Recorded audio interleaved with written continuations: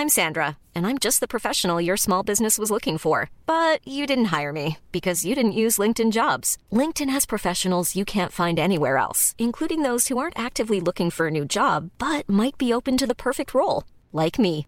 In a given month, over 70% of LinkedIn users don't visit other leading job sites. So if you're not looking on LinkedIn, you'll miss out on great candidates like Sandra. Start hiring professionals like a professional. Post your free job on linkedin.com/people today. Hold up. What was that? Boring. No flavor. That was as bad as those leftovers you ate all week. Keke Palmer here, and it's time to say hello to something fresh and guilt-free. Hello Fresh. Jazz up dinner with pecan-crusted chicken or garlic butter shrimp scampi. Now that's music to my mouth. Hello Fresh. Let's get this dinner party started. Discover all the delicious possibilities at hellofresh.com.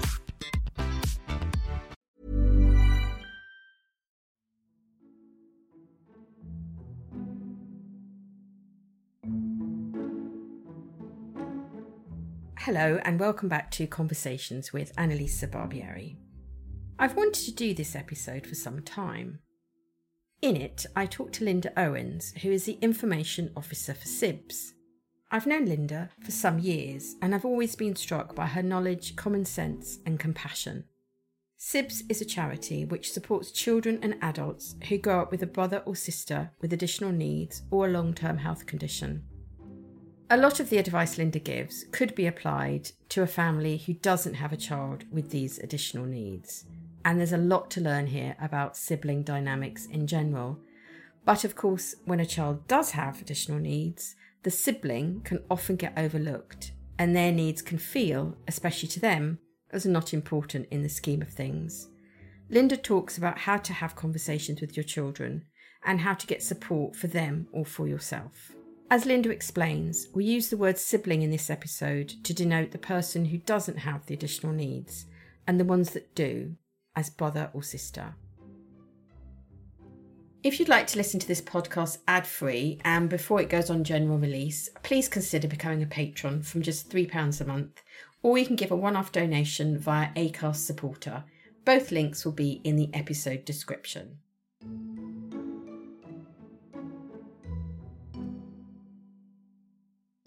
Linda, hello. It's great to talk to you. Can we start by you just telling me a little bit about what you do and the organisation you work for, Sibs?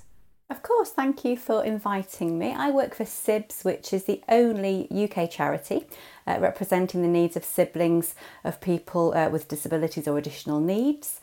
And we have a service for young siblings, for adult siblings, and also provide information for parents and professionals.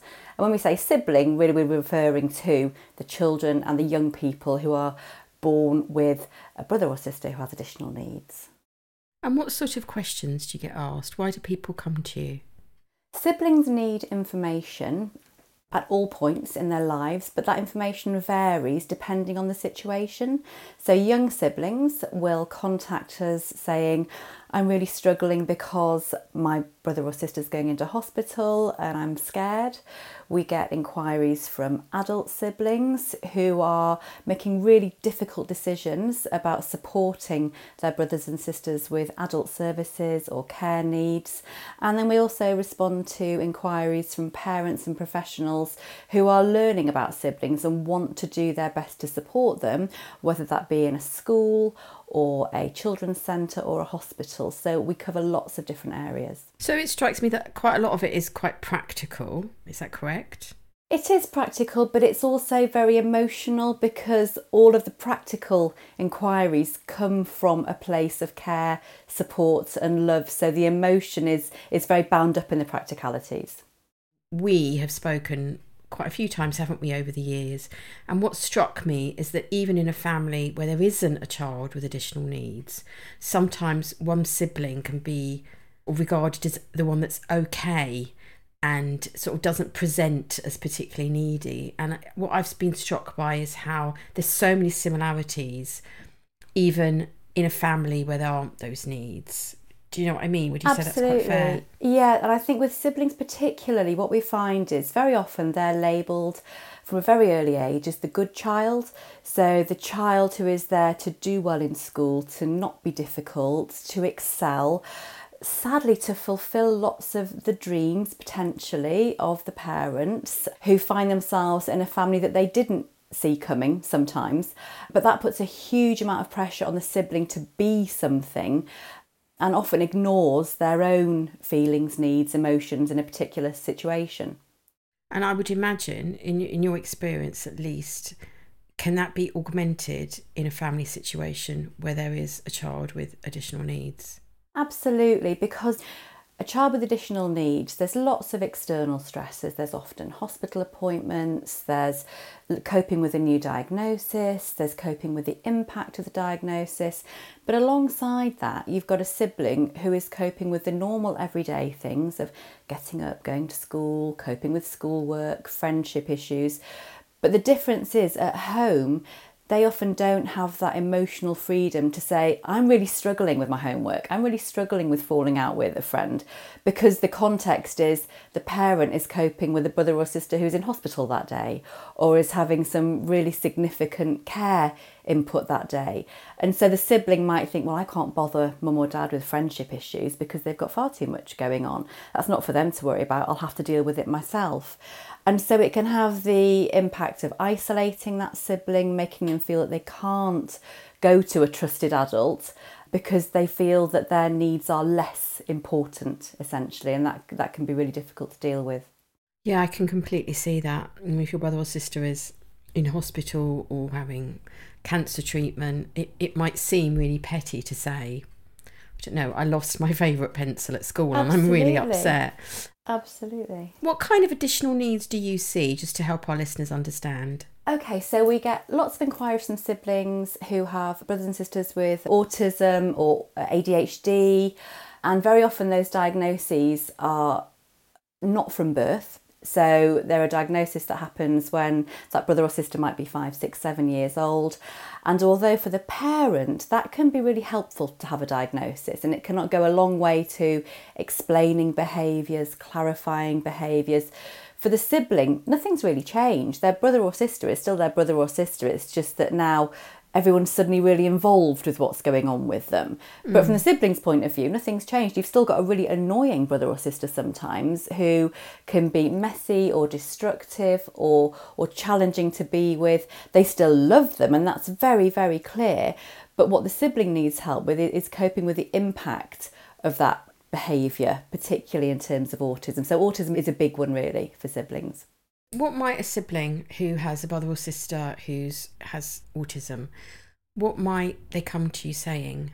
The starting point will often be a situation that's happened. So it will be a young sibling who may contact me saying, I'm really annoyed because I can't have friends over to play because my parents can't manage an extra person in the house, or I'm too embarrassed to have a friend over to play because of how my brother or sister behaves, or I feel really lonely because at school people laugh at my brother or sister and they don't want to be friends with me. And really they come to me because they're feeling lonely and isolated.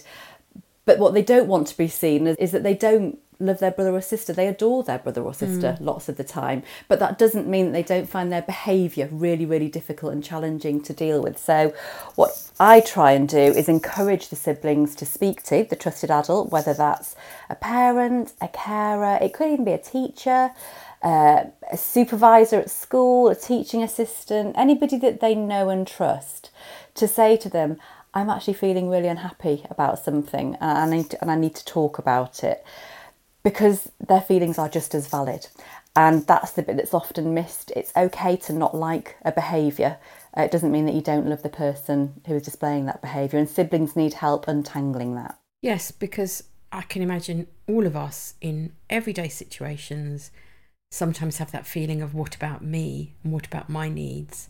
But I can imagine that in a family where you have a brother or sister with additional needs, which could be mild or really severe, those are really, really augmented, and you can feel sort of like you just don't have the space to talk about them. And also you can, I think, fall into patterns. So you want to help your mum and dad, But as time goes on, I mean, I know families where they will say, oh, they're so good, they never complain. I always think, I wonder what they're suppressing. That's where, yes, a silent child or a child who never complains, well, that all behaviour is communication, isn't it? And what they're communicating there is that they don't feel heard a lot of the time. We do get a lot of parents also coming to us saying, I'm really struggling with my children fighting with each other and arguing with each other. And we know that all brothers and sisters fight and argue, but some of the parents come with this perspective that I need the sibling to be good. I've got enough going on. Why can't they just behave themselves? Why are they acting out when they can see that things are so difficult for me? And what we try and explain is that for a sibling, all attention is good attention. And if that attention is by taking a toy away to provoke a meltdown, or by one refusing to hand over the iPad or the phone when it's not their turn to play with it, the parent sees that as the sibling just being actually really awkward. But what the sibling is saying is, I'm just as important. Why can't I do what I want to do? But it presents as argumentative and difficult behaviour. But actually what it's really saying is, I have needs too. Please see me. Please see my needs as well as my brother or sister's needs. So we do a lot of work with parents to try and help them interpret the siblings' behaviour in a way that isn't just binary, they're naughty or they're good, which is very often the case. Yes, and that must be really hard for the parents as well, because you do tend to kind of go to the child that's sort of needs you the most. It's a bit like when they say, there's a car crash, the people you should attend to are the silent people, not the ones screaming. But I think there can be a real tendency when you're stressed and sleep deprived and worried and, have been putting up with this day in and day out, to kind of forget the sibling who is helping and who is good, in inverted commas. But what can you say to those parents? Well, first of all, we completely acknowledge that it is not an easy life being a parent, and it's particularly not an easy life if you're a parent with children who have additional needs. So that is our starting point. We know that life is difficult completely. What we try and work with parents to see is to see the sibling as an individual in their own right, and not just the good child, or not just the child who doesn't cause any trouble. And to try and encourage that parent just to spend a tiny bit of time with that sibling every day or every week that's just their time. So that might be 5 minutes before bedtime, it might be the car ride to school. It's about trying to carve out little bits of time when they actually look at the sibling and say, how are things going with you? Tell me about it. What's going on? Is everything okay? I think parents often feel it's more important to have special time to do something. Let's go pottery painting, let's go. And actually, siblings just want a bit of a chat sometimes. So we try and encourage the parents not to challenge themselves too much with having to be the perfect parent or the parent who provides all the fun activities. Just try and carve out that little bit of time to speak to the sibling on a regular basis, so they know that Monday at 4 o'clock before we have tea, that's my time when I'm going to have a chat. Or bedtime when it's 10 minutes and the brother or sister might be in bed, that's my time when I'm going to have a chat. But just trying to create those little bits of space to have those conversations could be really, really valuable for siblings, because they just want to be seen and heard. Absolutely. I think if we all think back to special times with our parents, they were usually quite ordinary. For me, it was watching the boxing with my dad on a Saturday when he came home between shifts, watching black and white movies with my mum, going to jumble sales with her. And I do think parents, especially now, when there's so much expected of us, there's so much going on, we tend to have cars, we can drive places, but actually it's that one-on-one time where you just really see someone. And I think I can't overemphasize kind of how important that is. And even if you can't, because some people I know have said to me, I find it really hard to have regular time. You could just say, look, I know I promised you this and it must be really upsetting, but we'll do it tomorrow, and try and stick to it, because trust is built from knowing you can rely on someone. It is. And I think siblings particularly are very used to being last in the queue. So very often, there'll be a day out planned, or a party planned, or a big event, and it just can't happen because there's a health issue or a health crisis or a behavioural crisis. So they're actually quite stoical siblings when it comes to being let down, because it's just what they've come to expect, because life's like that. So if you can be that person who says, I'm not going to let you down, I am going to do this. And what we try and say is, if the point at which you know that sibling is saying they need attention, you just can't do it, just explain that to them and say, I really would love to sit down and talk to you about this now. I can't, but we will do this, and we will do this tomorrow morning before you go to school, and then you have to stick to it. But I think siblings are very good at not making a nuisance of themselves and not saying, no, talk to me now. They go, that's fine. And they just put themselves to one side. And whilst that can be easy for a parent, in the long term, we know that siblings can be really damaged by that, because they just feel all through life that their needs aren't important. And that translates across school, across employment, and across their own personal aims and ambitions. So the more we can help siblings to voice their needs from a young age in a helpful and clear way, the better, really, for their long-term prospects. I was going to ask you about the long-term impact, because I can imagine that if you've constantly sort of put yourself second or third, that's a pattern you're going to become used to. But also, if you're scared to be anything but the good, helpful child, I know, just generally speaking, that has a really big impact, because those are the patterns that you end up repeating when you feel your needs aren't so important.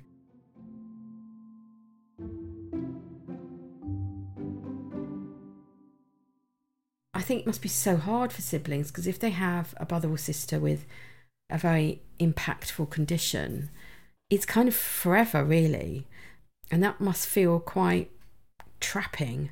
I mean, certainly for the parents as well, and no picnic for the brother or sister, but for the sibling who's alongside it and maybe sees what it could be like because they don't have the additional needs, that must have quite an impact as well. I think so. We do get a lot of inquiries from young siblings and young adult siblings particularly about the future and worries about the future, because when you're 16, 17, you're thinking about university, thinking about going to college.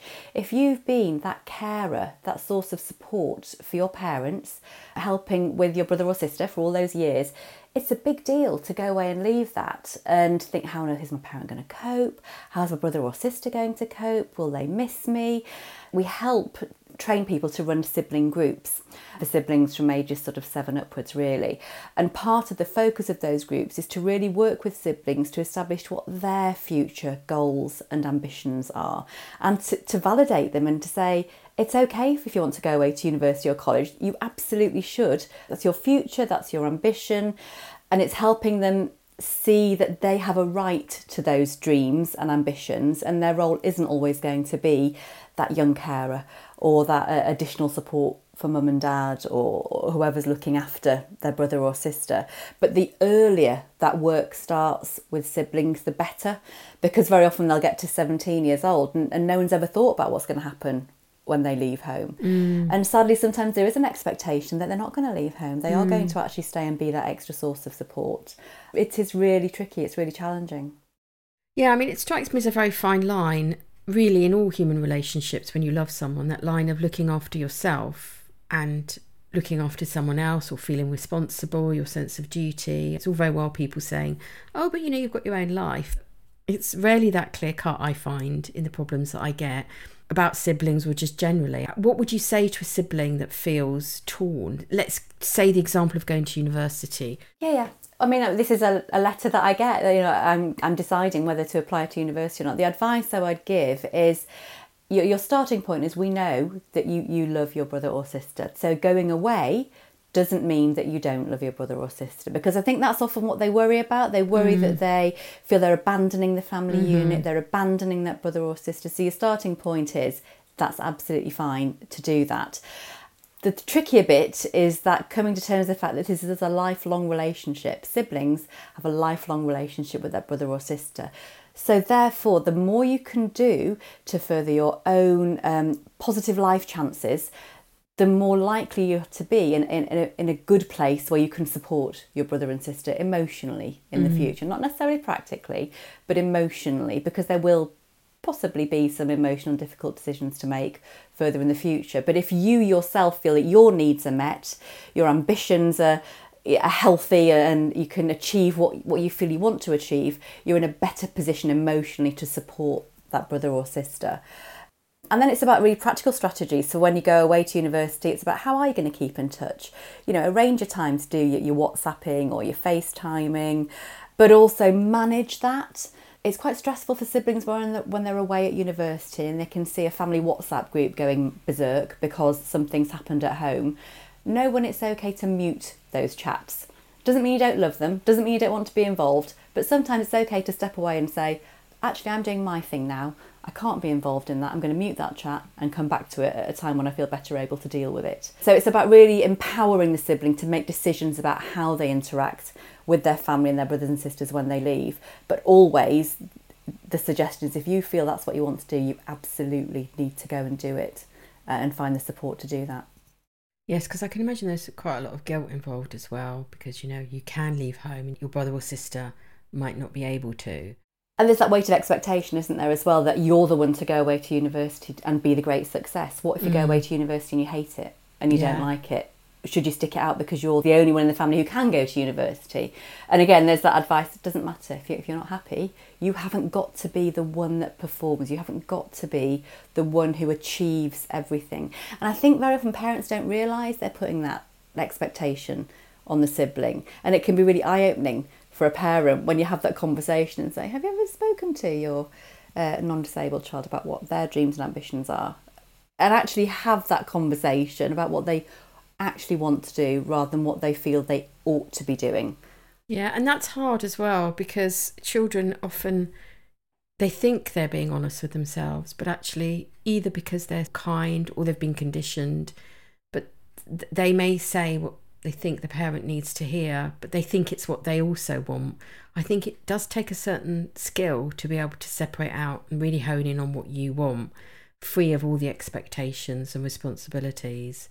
Absolutely, and we do encourage siblings to talk to people outside the family a lot of the time. We try to get schools involved, because if you've got a teacher, teaching assistant, pastoral worker, it's often a lot easier to have those conversations away from the family where there isn't that overlay of emotion. We really, really encourage those external conversations to take place in the knowledge that, you know, with the family know there's nothing secretive about it, but it's more, they're more able to express their feelings without that guilt to a third party often, who can then go back and talk to the parent and say, actually, I've been speaking to so-and-so and they're really worried about how you might feel about this.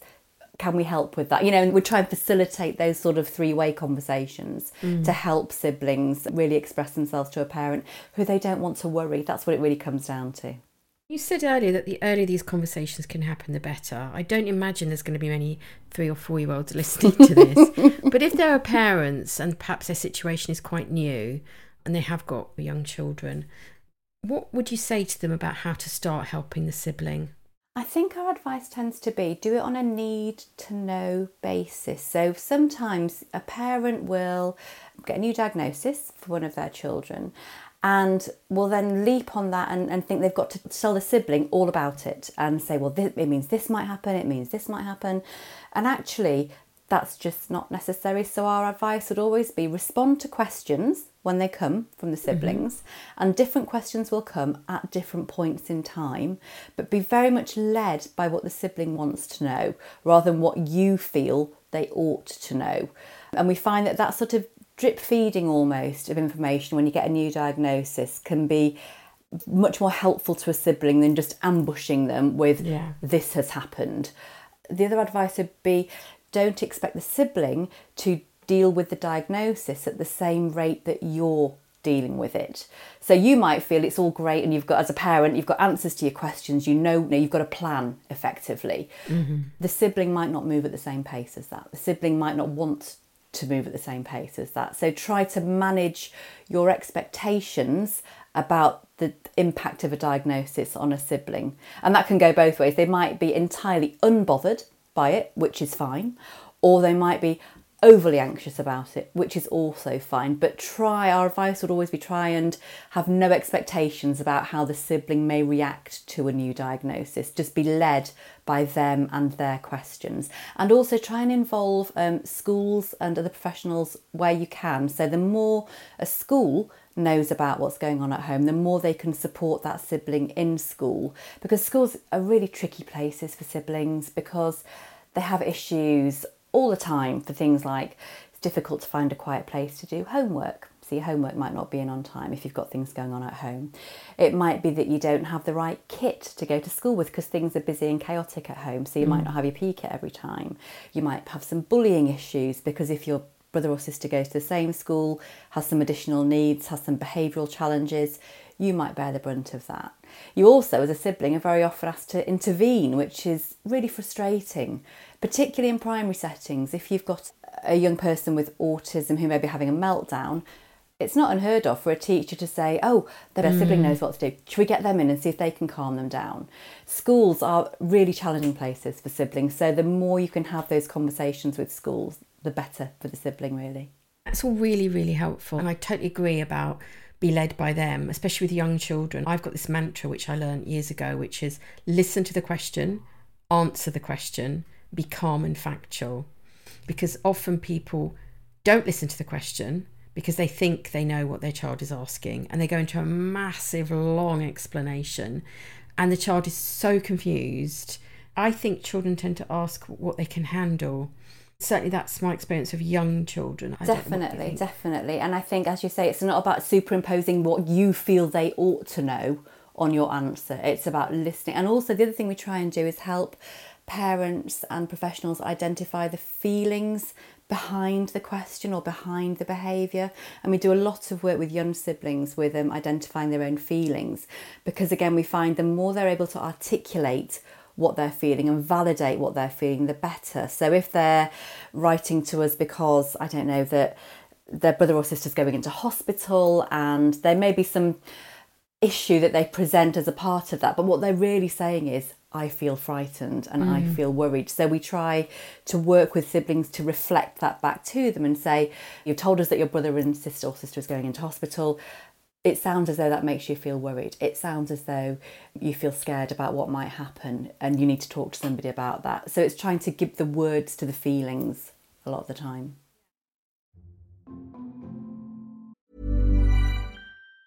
Ever catch yourself eating the same flavorless dinner 3 days in a row? Dreaming of something better? Well, HelloFresh is your guilt-free dream come true, baby. It's me, Keke Palmer. Let's wake up those taste buds with hot, juicy pecan-crusted chicken or garlic butter shrimp scampi. Hello Fresh. Stop dreaming of all the delicious possibilities and dig in at HelloFresh.com. Let's get this dinner party started. Hiring for your small business? If you're not looking for professionals on LinkedIn, you're looking in the wrong place. That's like looking for your car keys in a fish tank. LinkedIn helps you hire professionals you can't find anywhere else, even those who aren't actively searching for a new job but might be open to the perfect role. In a given month, over 70% of LinkedIn users don't even visit other leading job sites. So start looking in the right place. With LinkedIn, you can hire professionals like a professional. Post your free job on linkedin.com/people today. Burrow's furniture is built for the way you live. From ensuring easy assembly and disassembly to honoring highly requested new colors for their award-winning seating, they always have their customers in mind. Their modular seating is made out of durable materials to last and grow with you. And with Burrow, you always get fast, free shipping. Get up to 60% off during Burrow's Memorial Day sale at burrow.com/ACAST. That's burrow.com/ACAST. burrow.com/ACAST. One size fits all seems like a good idea for clothes until you try them on. Same goes for healthcare. That's why United Healthcare offers flexible, budget-friendly coverage for medical, vision, dental, and more. Learn more at uh1.com.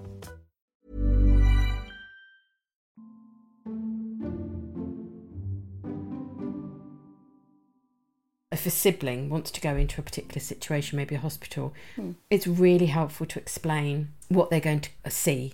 Yes. Because again, we take it for granted that we know what that is or what we might see. And I know that when I've been in those situations, I've said, this is what we're going to do, this is what you might see, and this is what might happen. And they've found that really helpful, because I think we just assume a lot in all sorts of situations. So I suppose in that circumstance, you wouldn't necessarily answer just their questions because they wouldn't know. But would you agree that would be helpful? Definitely, because the unknown is a huge source of fear for siblings. If a brother or sister disappears for a week or so and then comes back and they have no context, that's really difficult. So that it can be really valuable for a sibling to know where they're going, what's happening. And we do that in lots of different ways. So it might be beginning with some photographs. Show them a picture of, this is the ward, this is the bed, this is where they're going to have the tea. Just try and do a little background work on the actual setting if you can. and then deal with any questions at that point. And then it can be really helpful to go into the setting and to see what's actually going on, because not being told, parents often feel that they're protecting siblings by not telling them things and just saying it's fine, they're going away for a few days, then they'll be coming home, it's all fine. And what the sibling just sees is this huge gap of time where anything could happen. They don't know what's going on. And it's not actually protecting the sibling, it's making it horrifically worse for them because they're imagining all sorts of things. So the more you can do to give information at an appropriate level, the better for the sibling, definitely. Yeah. And we also have lots of books that we recommend as well. So there's a lot of work that you can do around social stories and fiction and picture books with younger children to talk through those situations in a way that sort of answers some of those questions for them as well. Because it also can be quite excluding.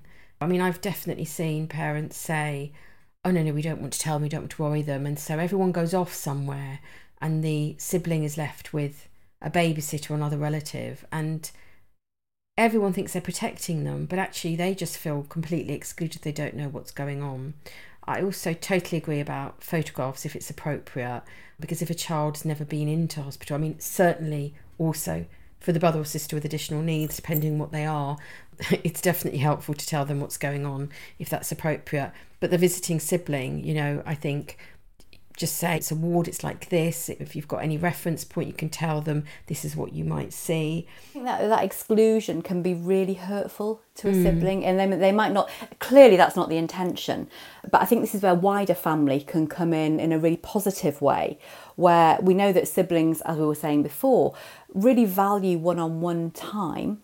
And it can be seen as an opportunity. If you as a parent have to be in hospital with one of your children, and as you describe, you're leaving the sibling with a family member, try and turn that into a positive opportunity for one-on-one time to do some things, to play some games, watch a film. It doesn't have to be exciting particularly, but to really put some positive time and attention into that sibling, alongside the context that this is what's going on at the hospital, this is what you need to know about it, right, let's put that to one side. How can we try and have a nice time in the meantime, and try and turn it into a bit of an opportunity rather than just this vacuum of worry, which is what it can be.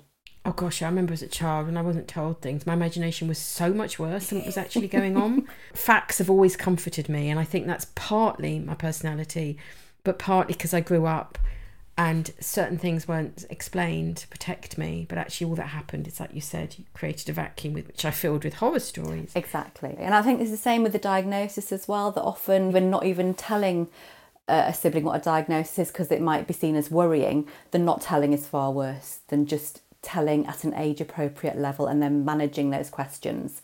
So always share information where possible. This brings me on to my next question, which is, if the brother or sister has a life-limiting illness and the sibling asks, would you tell them? As a parent, it's a really awful question, isn't it? And it's one that you never want to have to be in the position of answering.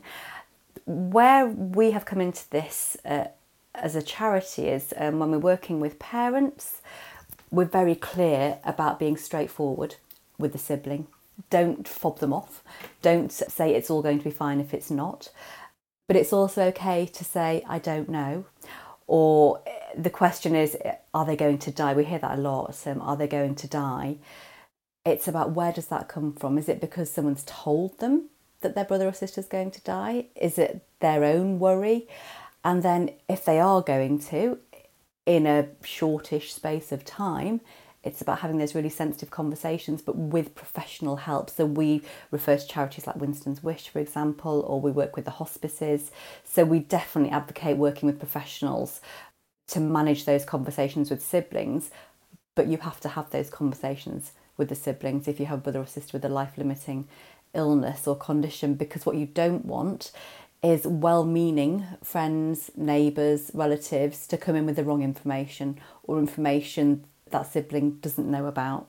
So I think as a parent, it's important to manage that conversation very sensitively, but very openly. Yeah, and also you can have that conversation in a safe place, because what might also happen is if other people know, they overhear it, or someone else says it, and then they might not, they might hear it in the playground. You can role play responses as well if you've had those conversations. So someone says your brother's going to die. If you've role played how to deal with that sibling and say, well, we're all going to die sometime, and my brother's got this condition that might mean he dies a bit sooner, and that's really sad, and that makes me sad. Have a response prepared that they can then practice with you, so then when they're in a difficult situation and someone's at them with it, they've got a response that they can use, really. So yeah, rehearsing and role playing those conversations can be really helpful with siblings. Yeah, they really can, because I think panic and stress and defensiveness can make you say and do things you didn't mean to.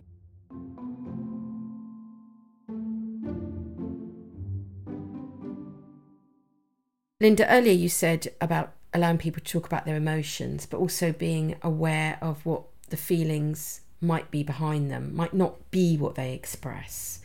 I know that, in the letters I get and in life in general, quite often people are angry when they are anxious. Do you see what I mean? Or they're, so what kind of sort of headlines do you see, and what might the subtitles be in your experience? Particularly we see anger. We can see fighting, we can see really quite aggressive behaviour with the brother or sister involved. And it's usually at a pressure point when the parent really could do without it. So it might be when they're leaving for school in the morning, suddenly the sibling isn't playing ball, won't do what they're told, and will not budge from where they're supposed to be, becomes very obstructive, and it's usually at the point when the parent's least able to deal with it and it all blows up into a huge row. What's often behind that, as using school as an example, is that sibling's frightened about going to school because they might be being bullied, there might be something going on. They might be nervous about leaving the brother or sister because there might be a particular appointment that day that's making them nervous. They might feel unsupported about dealing with that school day and haven't had a conversation with a parent or carer about what's going on at school. How that presents is, I'm not going to do this, you can't make me, who are you, big tantrum, meltdown. The challenge is, at that particular pinch point, the parent does not have the time or energy to say, let's have a chat about how you're feeling. So the best thing you can do is help them identify those feelings. Say, I can see you're angry, you're stressed about something, I can see that you're worried. We need to get to school now, but I can see you're feeling those things, and we're going to have a chat about that later on when you get home from school. I promise you that. And it's trying to just see through the behaviour, nail the feeling so the sibling feels seen. And then if you can deal with it at the time, obviously do. If you can't, at least that sibling will feel seen and will feel validated that, okay, you know me, you can see that this isn't me, this behaviour, this is because I'm feeling something big and I can't express it. So it's trying to help the sibling identify those feelings even when they don't know them themselves, if that makes sense. Absolutely, and also reflecting it back to them. I mean, that's really good advice just generally. What would you say was the sort of pervading emotion with siblings? That's a really tricky one. I think there's a lot of guilt, to be absolutely honest. I think there's a lot of guilt about being the one who is, I'm using quotation marks here, okay. And I think there's a lot of guilt in, therefore, if they have problems, who are they to have problems? That they should be grateful to be alive and be healthy. So I think guilt is a pervading emotion, really, and also anxiety about their brother or sister and what's going on with them and how that's going to translate to when they get to be a teenager, when they get to be an adult, when they get to be older. So I think, sadly, guilt and anxiety are the two that come through most strongly to me when I'm dealing with the inquiries that come in to young Sibs. And I mean, if you can answer this, I'd give you £1 million if I had it. How do you deal with the guilt? Because guilt is something, I think it's a useless emotion, and yet one a lot of people suffer from, especially us Catholics.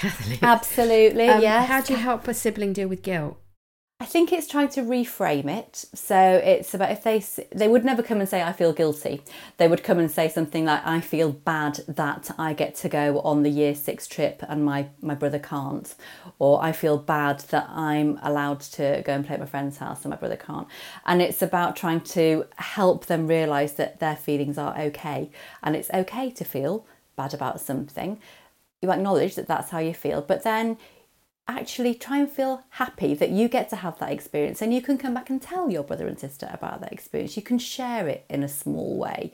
You can give your parents a break by being that person who isn't in the house and requiring to be fed while you're away on that trip. So it's trying to look at the situation that's causing the guilt, acknowledge it, and just the worst thing you can say to a sibling is, well, don't feel guilty. Of course, that's the worst thing you can say to any child. Don't feel something. You feel what you feel. Okay, you feel guilty. Why do you feel guilty? Well, you feel guilty because you're healthy and able to do things that they can't. You're lucky, you're fortunate, that's a good thing. And then just try and gently move it across to let's try and feel good about what you do have, and then see about how you can help make your brother or sister's life better in a small way by sharing that way you can. But try to just, rather than saying don't feel it, redirect, refocus them on the positives of what they want to do, rather than the guilt about what their brother or sister can't do. Oh yeah, I can't bear it when people say don't feel something, don't cry, don't feel this, or oh my gosh, you feel it, just feel it. It's okay to feel it. It's so blocking and so useless, and it's really about the other person. They don't know what to say. So it's okay to say to a parent, it's okay to be able to say, I don't know what to say about that. We do a lot of this, and we call it granting wish that you can't give. So if a child sits down and says, I really wish that my brother didn't have autism because it means we can't do X, Y and Z. It's okay to sit there and say, I know you wish that, and life would be a lot easier if he didn't, and life would be different, and I wish I could make your wish come true, but I can't. But it's okay for you to wish that. It's okay to wish something away in that moment, and to not say to somebody, of course you don't mean that, you love your brother or sister. Well, they're not saying they don't love their brother or sister. What they're saying is, I wish life wasn't like this. And it's okay as a parent to say, yeah, I wish life wasn't like this sometimes as well. That's okay. Because I can imagine a lot of the time where they sort of say, I hate my brother or sister. And they may well do, because we don't want to tell them they don't feel something. But I would imagine possibly what they hate is the situation. It's especially when it's hard enough when you're an adult, but when you're young, it's very hard to feel feelings that are seen as less than positive.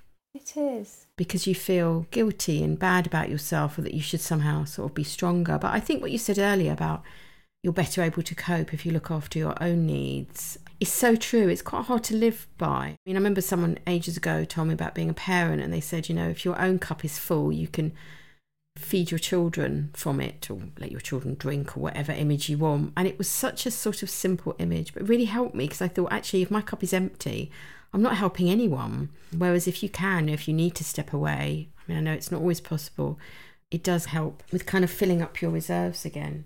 It does. And self-care, we really advocate that from a young age for siblings, and that's tiny bits of self-care. We've got a little post on our website at the moment about spending time with pets, just stroking a pet, watching your goldfish, playing with your dog, anything that, as you say, fills your cup, gives you that emotional resilience that means you feel okay about yourself, you feel okay about your situation. You are then better able to deal with those challenges of living with brothers and sisters with additional needs and challenges every day. If you feel okay in yourself and you feel valid and you feel that all your feelings are valid, that just means you're in a better position to deal with those daily challenges. And that starts at such a young age. But then we see the teenagers who are coming through and speaking to us, who've been in contact with Sibs for some years, saying, actually, it does really help when I write things down. It does really help when I talk to a teacher. And it has really helped that I can explain how I feel using the appropriate words. But that work starts at a very young age for siblings. Do you have any other sort of practical advice? I was thinking things like, it sounds so trite, but sometimes just stepping away and changing scenery if you can. Do you have any other practical advice for people, which may sound obvious, but you can forget in the moment? I think you're right. I think that the stepping away can be really, really helpful. I think using a family network or a friends network to reduce the intensity can be really helpful sometimes. We try and encourage families to use all the networks available. So if you can, as a sibling, take a night away at a grandparent's house, that can be massively valuable. Or an afternoon with a family friend just going for a walk around the park, just that time away to reduce the intensity, I think we find is the single most valuable thing that siblings can have. The one-on-one time and the time away from that intense experience of heightened emotion very often in a house and heightened behaviours and situations. So time away, however small, I think is the other thing. We try to tell parents, don't aim too high. with siblings. Don't promise the earth and then fail to deliver. Say, yes, you can have your half an hour in the bedroom with the iPad. I promise you, your brother or sister will not get in your face for that half an hour. Go and enjoy your peace and quiet. Your needs come first for that half an hour. That's really validating for a sibling. Their needs are coming first. Wow, that's all they want to hear sometimes. And do you point people to other services as well? I mean, we've used autism as an example. We work with a lot of condition-specific organisations, definitely. So we work with the NAS, the National Autistic Society, Winston's Wish. There's lots and lots of good information on Mind as well, that particularly for obviously for young people's mental health. So we will always signpost onto condition-specific or theme-specific, if you like, organisations where we can. Particularly when you're dealing with a disability. So we've just done some work with stroke.org.uk to do some information on our website for stroke and childhood stroke. So our website has lots of different conditions that siblings will come across. So what we try and do is create some basic information about that condition for the sibling to read at an age appropriate level, but we will then signpost them onto a specialist organisation, if you like, if they need more information further down the line. And what's the kind of rough age of people contacting you? I mean, I know you deal with children and adult siblings.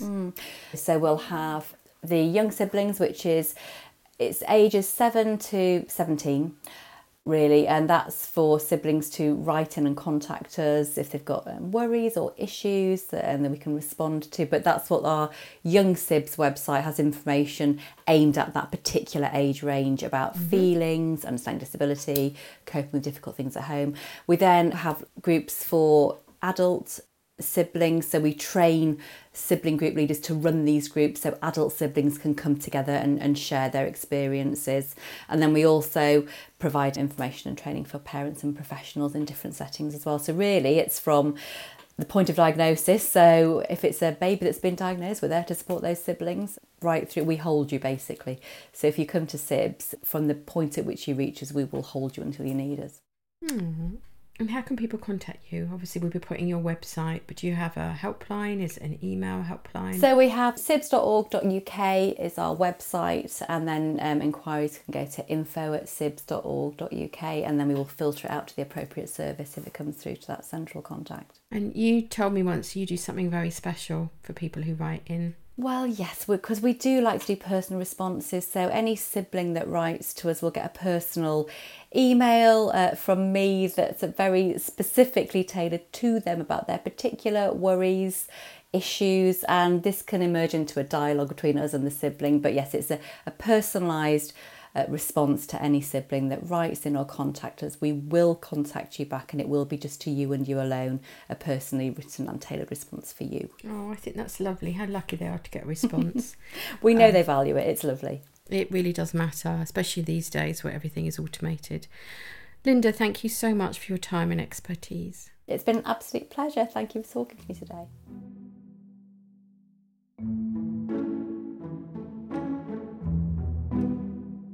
With huge thanks to Linda, do please visit the website sibs.org.uk. Sibs does amazing work and has a dedicated Young Sibs section on its website, and also one for adult siblings. There's loads of information on there, and also how to get help and support.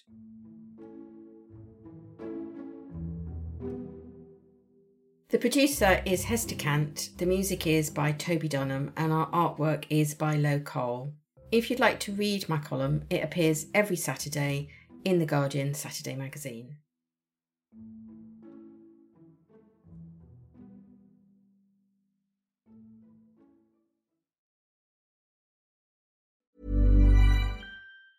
Ever catch yourself eating the same flavorless dinner 3 days in a row?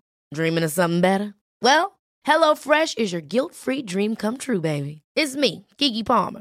Let's wake up those taste buds with hot, juicy pecan-crusted chicken or garlic butter shrimp scampi. Hello Fresh. Stop dreaming of all the delicious possibilities and dig in at HelloFresh.com. Let's get this dinner party started.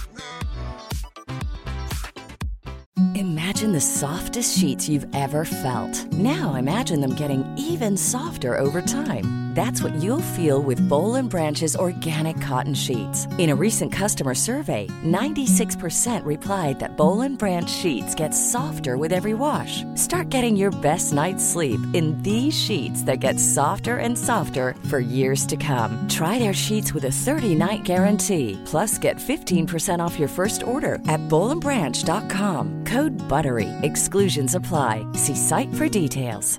Hey, it's Paige DeSorbo from Giggly Squad. High quality fashion without the price tag. Say hello to Quince. I'm snagging high-end essentials like cozy cashmere sweaters, sleek leather jackets, fine jewelry, and so much more. With Quince being 50 to 80% less than similar brands. And they partner with factories that prioritize safe, ethical, and responsible manufacturing. I love that. Luxury quality within reach. Go to quince.com/style to get free shipping and 365-day returns on your next order. Quince.com/style.